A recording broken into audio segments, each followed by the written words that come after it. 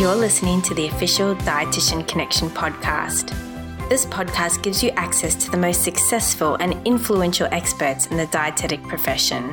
This podcast will inspire you, it will challenge you, and it will empower you to become a nutrition leader and realize your dreams.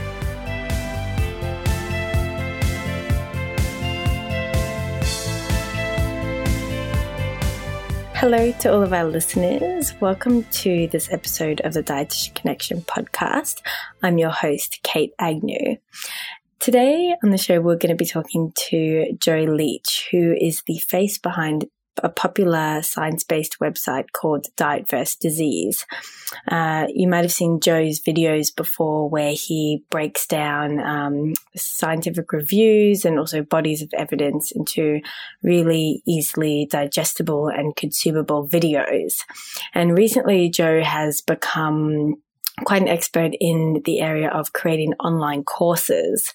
And so if you think that this is something that you may be interested in your business, or you'd just like to get a taste into how creating online courses or videos can be really valuable to your work as a dietitian, then this is certainly a podcast episode for you. So here we are. We'll jump into the interview. Hi, Joe. Thanks so much for joining me today on the podcast. Really excited to be chatting to you today. Thanks, Kate. I'm happy to be here. Let's do it. As I recently told you, I found out about you through, first Authority Nutrition and then Diet vs. Disease, and would often be watching your videos either on your website or your Facebook page. So I'm really keen to learn more about what goes on behind your business and also some really practical, specific examples about creating an online course. So just to start off, just a bit of background, can you tell me how you got into the area of blogging and vlogging, as well as brand strategy and SEO? Okay, yep. So just quickly, not to bore everyone, so I studied nutrition dietetics at Wollongong Uni. I finished in 2011. Midway through, I was applying for jobs all over the place, and I actually got 2 job offers at the same time. You know, you kind of have no job offers at all, and then when it rains it pours, and I had these different offers. I moved to Darwin to do public health nutrition. I was working in remote Aboriginal communities, doing 13 communities there. And in 2012, so it was my first year working, I entered a writing competition that was in the DAA newsletter. It was by Nuts Australia, I think. Okay. And it was like a creative writing piece. And for some reason, I wanted to do it. Like I didn't think I had any writing interest. Well, apparently I did, but I didn't know it. Anyway, entered this competition. I won the competition, and the prize was 1 year's membership with Australasian Medical Writers Association. And I got flown to the conference, which was in Brisbane that year, 2012. And that was where I learnt that, hang on, you can actually make a living writing and doing presenting nutrition information online. You didn't have to just work in the clinical setting or in a public health nutrition setting, and you can actually reach much more people online. And of course, in 2012, social media was emerging, and there was a lot more work in online publications. And so, yeah, that's kind of how I found out about that. And then in 2013, at the very beginning, my contract was federal government funded, the outreach stuff in Aboriginal communities. That got cut, as funding does for Aboriginal health services. It got completely cut. And so I was left with the option to do nursing home dietetics, which just did not interest me and still doesn't. So I was like, you know what? I don't have anything to lose. I'm in a pretty good position. I don't have a family. I didn't have a mortgage or anything. So I was like, okay, I'm just going to become a writer, do this freelance thing, and specialize in nutrition dietetics writing. Fast forward a couple of years, I got some good contracts. I started writing for Authority Nutrition, which was the number one nutrition website in the world. They just got acquired by Healthline, like literally a few days ago. Okay, wow. So now if you go to authoritynutrition.com, you're going to get redirected to Healthline. But yeah, that, and there I learnt a lot about writing for SEO or search engine optimization. So making sure that what you write comes up in Google search when people search something, which is really important, which is something I want to get into a bit more detail in this chat. And then, yes, through them, I learned some marketing, some social media marketing, and then I started my own website, dietversusdisease.org, in 2015, which is, it's 2 years ago already. And I wanted to get into video because, I mean, as everyone knows, like video is how most people consume content on social media these days. And it's only going to increase apparently. So I was like, okay, I'm going to get into video. I do hate being on video actually. Like I'm not comfortable. And it's not obvious. Well, it is. If you go back to, everyone has like a history. If you go back to my first videos, you'll see how bad I was, which is, it's funny in hindsight, and I'm going to keep them up because it is, I don't know, it's a good part of my journey. But, so I'm still not comfortable on camera, but I've been doing it now for a year. And obviously, of course, I'm getting better and better. Yeah. And I quite enjoy it now. And, like you said, you first saw me through videos. And that's how I got into vlogging. Now I have professional equipment and things. We really stepped it up. I was quite fascinated when I first saw you on video because I never thought there was actually a way to present nutrition information, given it's quite dense in text and studies. I never thought there'd really be a visually appealing way to present that. But I know with you usually do like little call out boxes and like shots from different angles. And I thought it was a very novel and easily digestible way to consume what we usually think of as quite heavy reading. Yeah. It's, I can't take all the credit myself. I had been watching videos, is Michael Greger videos. He's like super vegan doctor, but he has videos where he puts the study and then pulls out snippets from the study like on the screen. So I grabbed that idea, and then there's another channel that has the kind of video animations, and I thought, well, we should have videos with both the animations and the studies and combine them.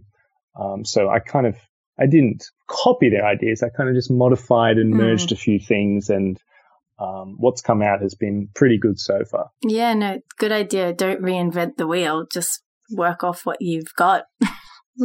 Yeah, they say good artists copy and great artists steal. So by combining two different ideas, I kind of stole a whole new way to present video evidence, I think. Yeah, well, it's definitely novel. So, Joe, can you tell me about the online courses that you've run in the past? I understand this is quite a large part of your work these days. Yeah. So I guess I want to start by saying that in this day and age, people are starting to expect services online, and nutrition and dietetics in many instances is certainly something that can be done online. People expect things right away as well, and they expect to pay less these days. And they're kind of two desires that you can fulfill if you have an online course, because it's instant, they get it instantly, and it's scalable. So once it's made, it's like it's better than a physical product because you don't have to ship anything. Once it's made, you can just get more and more customers. So then you can price it for less. So it becomes passive in a way after a while. Yeah, not too much. Nothing's ever truly passive, but yeah, definitely. No, I get what you're saying. And like, as you guys know, if dietitians, if we don't start creating a greater online presence and keeping up with the trends, we're going to lose in the long run. Yeah, I've heard that's why. Sorry, you go, Joe. And so that's why I have started creating online programs. But what were you going to say? Oh, I've heard that time and time again, and completely believe it. And yes, we definitely need to build our presence online and start offering services in more novel ways online. Yeah, 100%. And it's never been easier. And that's what I wanted to tell people today, basically. But basically, yeah, so I've got 3 online programs or courses that I've tried. Now, the first one was about lowering high blood pressure, because I had some readers to my website, or quite a lot of readers interested in this topic. So I made a free program about it, but like I didn't really know what I was doing. It kind of sucked. Like it was, I thought it was useful, but it was kind of, looking back, it's kind of, I don't know. It has a lot of work, but it was free. Got to start somewhere. Yeah. And you always hear about people will only tell you about the successes, but I find it quite amusing to talk about all the times that I failed. Anyway, but after I built that one, I now have 2 FODMAP programs for low FODMAP diet for treating IBS. And so, they're the 2 that I'm kind of investing the most time in at the moment. And that kind of, what I like about that topic first is that it's out of Australia, but the research is quite new, so the research is always changing, and that's forcing me to change my resources all the time. And the good thing about the courses as well, actually, is that you can update them. So if you publish a book, when things change, your book is now outdated. Same with ebooks to a lesser extent. You can release a new version of the ebook, but with an online program, like say, for example, bananas recently, Monash tested and changed their stance on bananas so that only green, unripe bananas are low FODMAP, 1 medium, whereas before it was thought that bananas were a free food where they weren't high FODMAPs. So I just had to go in and change a few things in my program, which took a couple of hours, not even an hour, and now it's up to date again. So what format is it in? Is it like video tutorials or text, like through your website? Do people log in through a portal?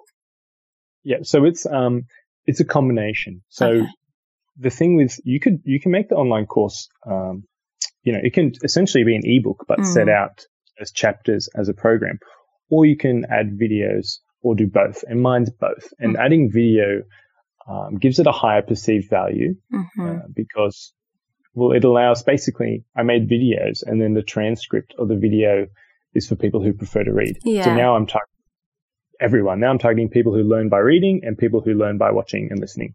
Yeah, that's good. I was just about to ask you that. Yeah, and it's done through a website called Teachable. So it's not hosted on my website, and it's called teachable.com. You can host online courses there for free. They actually have a free plan. So you can actually go there and make your own for free and try it out. Muck around with it. That's great. I was not aware of Teachable, but I'll check it out and we'll link to it as well. So what's the protocol or steps that you take usually when you create an online course? So for me, in my position, like I have my website, which is doing really quite well, and I'm building it slowly. It's almost up to 1 million visitors per month. Oh, wow. And so with that traffic, I can see, I just write on a range of topics that people search for, basically, which is something else that I could talk about another time, about blogging and what a lot of people are doing wrong. But anyway. Second podcast, maybe. Yeah. Let's see if people are interested in this topic first. We'll go from there. Yeah. So, so I can see what people are searching for when they come to the website, and my FODMAPs article was very popular. A lot of people cling to it. So then I made a program around that topic because I already had the audience. The marketing part is already done, and that's the hard part. So it was like, okay, well, people were coming to my web page, and it's very thorough. But if you scroll down, you'll see so many comments, and still people contacting me. Like, it's still not.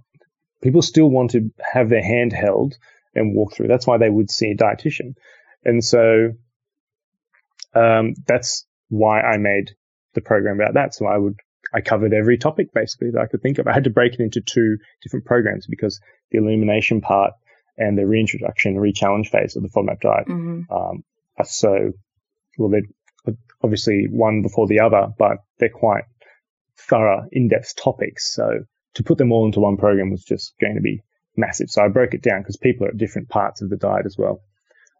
That's kind of how it shaped me to make the online course. I would, structure out what topics to cover, asking people, readers, people on my Facebook page, people in my Facebook group, what they thought, what it needed. And does that answer the question? Yeah, definitely. Just thought of another one. Do you think that like online courses, for example, like your FODMAP course, do you think it's a tool that can be used in as well as seeing a dietitian? So, for example, for Gen Pop, it could minimize the time a dietitian needs to spend with a client if they were to, learn from an online course, and then their time with the dietitian is more, prescriptive and part of the, intervention, etc. Yeah, 100%. So I know some dietitians who have also written ebooks on the topic, say on the FODMAP topic, that they will also give to their clients. You could have a program that complements your services as well. But I was basically, a lot of people would email me and say, my doctor diagnosed with IBS because they couldn't find out what the problem was. There's no dietitian here. Can you help me? Yeah. And I realized there is so many people who don't have access to a dietitian, especially a FODMAP trained dietitian. And I know when I studied, we didn't learn hardly anything about FODMAPs. I don't know how it is now, 5 years later, but so that's who I made the program for. In the program, I in one of the first lessons, I recommend seeing a dietitian, and I still do to people who have the option, because working one-on-one is always going to be, well, most likely you might get better outcomes, but then people can contact me whenever they want. They can also talk amongst each other, so other patients, and that kind of community aspect I'm finding is really useful as well. But a roundabout way to answer the question, yes, definitely the program can be used instead of a dietitian if you are a dietitian, and to add value to the service you offer as well. And of course, the topic about, going about selling your course, are there any particular tools, email lists or similar that you need for, that part of the process? Well, selling's hard, isn't it? Yeah. I'm not a good salesman. There's some people who can, go on the street and sell a pen. Yeah, exactly. Or the people who work for charities, and they try to get people to sign up to donate, on the street. I don't know how. I mean, that is not me. I cannot do that. It's a skill set. It's a specific skill set, isn't it? Yeah. Yeah, and you can learn it, but I think you have to have it a little bit as well. You have to be a bit of a salesperson from the get-go. But I can talk from how I sell it. So I if you go on my website, dietversusdisease.org, you will not find it. You cannot find it. I only sell it to people who join the email list, just because I really don't think it will sell just sitting in my sidebar on my website. People come and will read my free resources on FODMAPs, and if they want to download something extra or want more information, they join the email list, and then in the email list, they go through what is affectionately called a sales funnel, and through that process, they get offered the program. They're made aware of it, and I explain to them how it works and the perks. And so that's the main way I sell it. Then there is also what will be experimenting with and have done a little bit is webinars. You could also do Facebook videos, Facebook live videos would be another way to sell it. But then of course you need a little bit of a social media following, which I don't really have. I pretty much rely on Google search. Okay. So as in people organically typing into Google FODMAPs course. People typing in, so if you type in FODMAP diet, I'm not sure about google.com.au, but in the US, I mean, 85% of my readers are from the US. Okay. If you type in FODMAP diet, then I will come up like second or third spot. And so that has SEO. That's just people. Sorry. That's what SEO refers to. So appearing in the search, it's so much better than social media, because in social media you have to constantly be there and updating and doing things. Whereas in search engine, it's thousands of people every day, different people. And when you're there, you're there. I have to keep the article up to date and things, but it's largely hands off. But they'll find me, they'll read the article, and my free article, it tells you how to do the whole thing. I have everything for free on the website, but it's so big that it's all over the place, and people will pay for convenience, because what you pay for, you pay to save time. You either have time or you have money. If you've got lots of time and you have no money, then you can go through the internet and read all the blogs and figure it out. Or if you're tight for time, you'll pay to have everything in one place when you want it. So that's a very simple way to think about it. As in, very very succinct way to think about it. And it is, I guess, a good concept to think of when you're trying to reach people: time versus money. Oh yeah, that's the only two currencies we have. I think that's why Uber is so popular, right? It saves you time. So do you have any other professionals working with you to develop your online content? I outsource to some freelancers to help me, whether it's like little things like creating thumbnails for videos. For all my videos, they get closed captions for people who are hard of hearing. I use rev.com, rev.com. It's $1 per minute. So, $5 per video. And they're pretty spot on. Many times their videos are 100% correct, the captions they create. Transcripts again is, I can't remember, very cheap on rev.com. So they will watch my video and write it all down. And then I add that into the program as well. So then people can watch a video, they can read the video, they can watch a video with closed captions. So there's a lot of software that I use. Otherwise, me recording, it's just me. I set up my camera on a tripod, I turn my microphone on, I press on, and then I walk back and I make sure that I'm in frame and nothing else is in the frame, so that there's a blank background, even though there's photos and junk everywhere, but the only part you can see in the frame is me, and it looks like everything's professional. Yeah. And then I'll, walk back, press record. It's just me.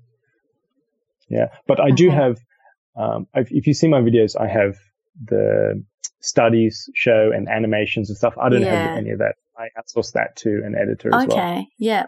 Wow. So, and then obviously you talked about your camera. Any other physical tools that are needed to do video shooting? If you're going to do an online program, I'd strongly recommend video. People need to see your face. It's people do business with people, right? So you don't have to do it, but I think it's just better. You can kind of, even you can't see me now, but if you could see me and we're talking on video, I feel like the message would be even clearer. When you can see someone's expressions and things. So I have a tripod, I have a DSLR camera, a good microphone first. The first thing I invested in was a microphone. Yeah. And I used to record. If you look at my old videos, I used to record them on a webcam attached to my computer, and I thought at the time I had nothing to compare it to. I thought, this is good, 1080p. I thought the sound was good. It was terrible.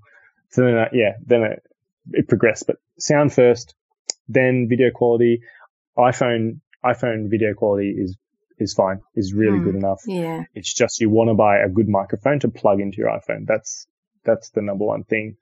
I'll definitely attest to that, being a podcaster. Yeah. And we had a few issues before we started. It's super important. If it sounds muffled and I hope, when we go back and hear this, I don't sound like all muffled or there's feedback or something. But yeah, if the audio sucks, no one's going to listen. Yeah, very true. And so do you use any specific editing tools or just standard like movie maker? Something similar. So I'll record a video. It's really funny if you watch.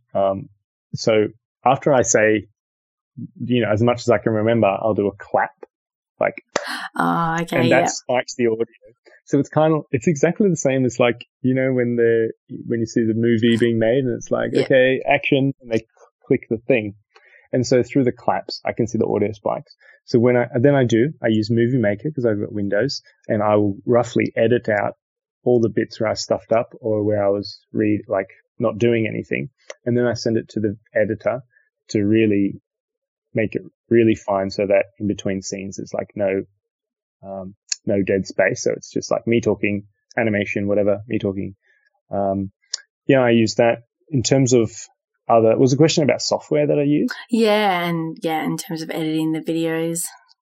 So that's all for videos, and the editor does everything else. What software services? I use Upwork.com to hire people that's how I found my video editor. That's how I find people who can create graphics and image work and stuff. Yeah, I've used Upwork as well, and I found it really helpful, particularly since you can see their profiles, their rankings, and what other people have commented about their work. So, and there's generally a lot of different people to choose from for any given service. Yeah, sometimes too many people. Too many, yeah. Experience that. Yeah. Upwork, Canva. I'm sure you're aware of Canva if you want to create graphics. Canva.com. It's Teachable, obviously, that hosts my course, so I pay them a monthly fee. But there's the free one where you don't pay anything, and if you do want to sell your course, then they take 5% or something, which is super reasonable. You should check them out. I have an email provider, like a MailChimp, and then there's just my website expense, I guess. Any other marketing tools that you use other than, of course, your email list and sales funnel?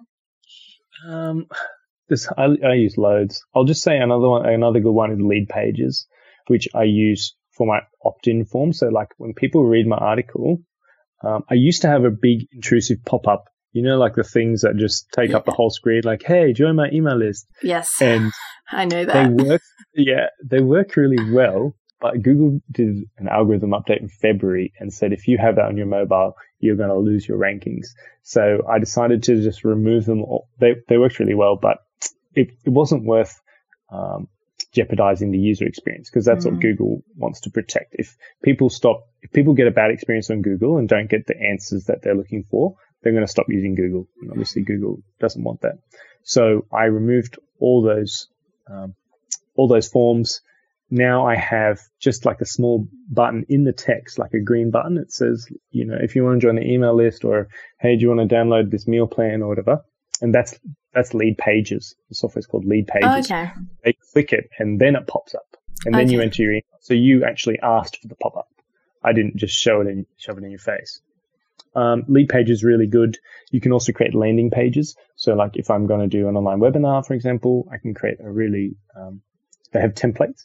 So then you just fill in the gaps, put your face, a little testimonial information about when's the webinar, some information, and then it gives you actually a URL. So that's your URL to send to people to opt in to join your webinar or whatever. I'm just looking at a video now of it, and it looks super easy. And you can put a counter as well for when your event's going to be, etc. Oh yeah. You just fill in you just like click and choose the date in the calendar, and it changes everything for you. It's really good. And then webinars I do for free, all with free tools. I don't know if you want to get into that, but basically I use YouTube Live. It used to be called okay. So what did it used to be called? Sorry, Joe? Google Hangouts. Oh, very good. Yeah. Okay. Or something. So the webinars can be done for free completely. That's that's a heap of tools that our listeners can get stuck into. Thank you. Well, you asked. I have plenty more, but I think those are good for starting. Good to start. Yeah, we don't want to overwhelm anyone. So the age-old question: success. How do you measure the success of apart from dollar figures or sign-ups? The success of your courses or webinar, etc. Yeah, well, it's a tricky one because I probably do measure it by the number of students I get. I mean, it has to be the number of students you get and the feedback I get. So I have not a testimonial, but a feedback form at the end, and I email everyone. And it's also part of like the email sequence as well. So I get the feedback because I want to improve the program. And so, mainly it is good feedback, which is good, but there is some occasionally constructive feedback, and it helps me improve the program. And yeah, I guess it comes down to getting more students enrolled. Do you see how many, let's say, for example, health professionals or dietitians actually do the CPD involved with your courses? So I have had many times people emailing me, will I get professional development points if I buy the course? And I haven't said it. I've been researching it now, and now I know what is required of me. I just have to make the quiz. So it hasn't been implemented yet, but by the time everyone listens to this, it'll definitely be done. Cool. So that leads me to my next question. I understand you're doing a FODMAP related course with CPD coming up. So where can people find that, particularly dietitians, if they want to get stuck into that?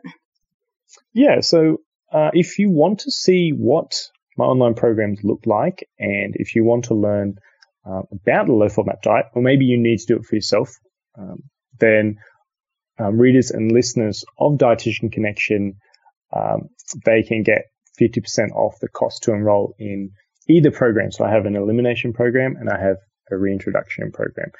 They are designed for patients, but I have loads of dietitians and nurses and other health professionals actually who use it already. And they use it as a refresher, and so that they can help their patients when they do see their patients for this. And people seem to be being more commonly diagnosed with IBS now, in SIBO as well. And people are wanting to find this information. Now, because of the number of health professionals that were enrolling in it and asking me, I am in the process of making sure you can use APDs, can use the course as assessed professional education. So I have to include a quiz in there, and this will be for Australians, but also Canadians and people in the UK. I feel like in Canada, they need a certificate sent to them, which I will have. So I'm ticking those boxes. We do get some international listeners, so that would be relevant when I'm sure when you get that up and running. Cool. Yeah, it'll definitely be set up by the time the podcast goes live. Cool. But there's no CPD or CPE, whatever it's called, for the US at this stage, because they've got loads more hoops I have to jump through. Okay. And then what about... if you want to get in on that offer, you can go to Diet vs Disease. So that's dietvsdisease.org /DC elimination, Dietitian Connection elimination for the elimination program, and dietvsdisease.org /DC reintroduction for the reintroduction program. And I'll have them set up. We'll put some links at the bottom of the show notes as well. Quick question. Can dietitians refer their clients onto this course to learn more about it so that they can, as we talked about earlier, spend more time on the behavioral stuff, etc.? Definitely. It's funny you ask that, because I am to market an online course, you've got, you can get people through Google, you can find people through social media if you have a presence there. You can collaborate with people who have an audience. Like for example, what I'm doing now, like going on a podcast or writing on people's websites. Mm-hmm. But you can also go direct to the health professional. So I'm actually in the process of reaching out to doctors now not with my paid free resources about FODMAPs, and then saying that, because so many of them are not referring their patients to a dietitian. They literally tell people to go home and Google it. And so it shouldn't be that way in this day and age. So yeah. And I mean, is that largely because they're so time strapped? Yeah, definitely. And of course the doctors would know a bit about it, but not very much. They might have a dietitian at the clinic or a dietitian that specializes in FODMAP diet. And so tell people to go home and Google it. So, you can definitely, if I'm going to doctors for them to recommend it, and as dietitians, you could also definitely recommend the program. And I have two dietitian friends who recommend it to me if for whatever reason the patients can't come in and see them, especially on a regular basis. Then they recommend my program instead.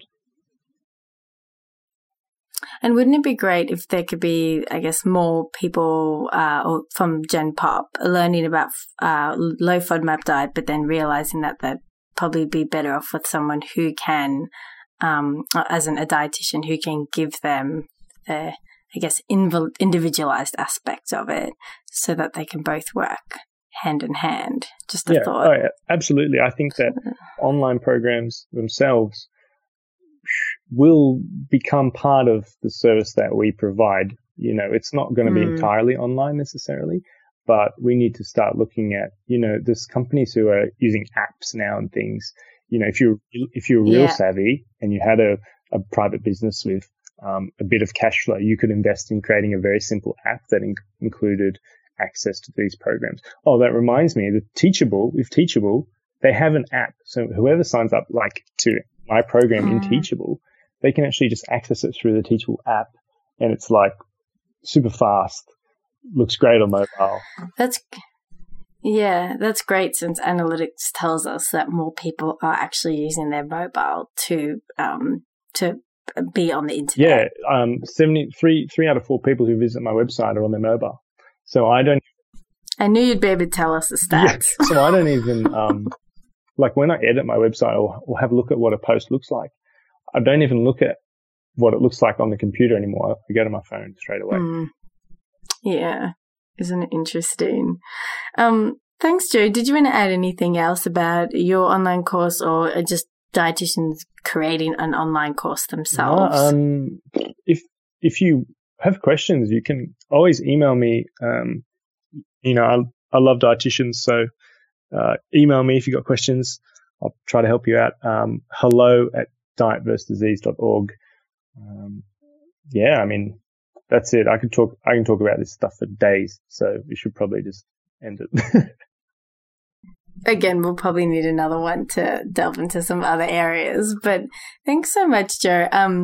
As I said, I have been fascinated by your work for a while. I knew you'd have a whole heap to teach us about, and I think you've provided a really great starting point for any dietitian who wants to get into online courses or even just know what it's about before taking that next step. So thank you so much for taking the time to chat with me. My pleasure. Thanks for inviting me on.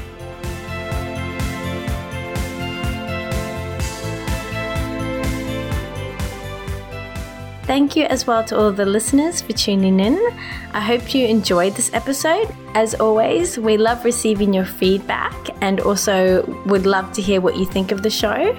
So if you could leave a review for us and also pass this podcast on to your colleagues and friends, it will be much appreciated. Thanks again, and we'll see you next time for another episode of the Dietitian Connection podcast.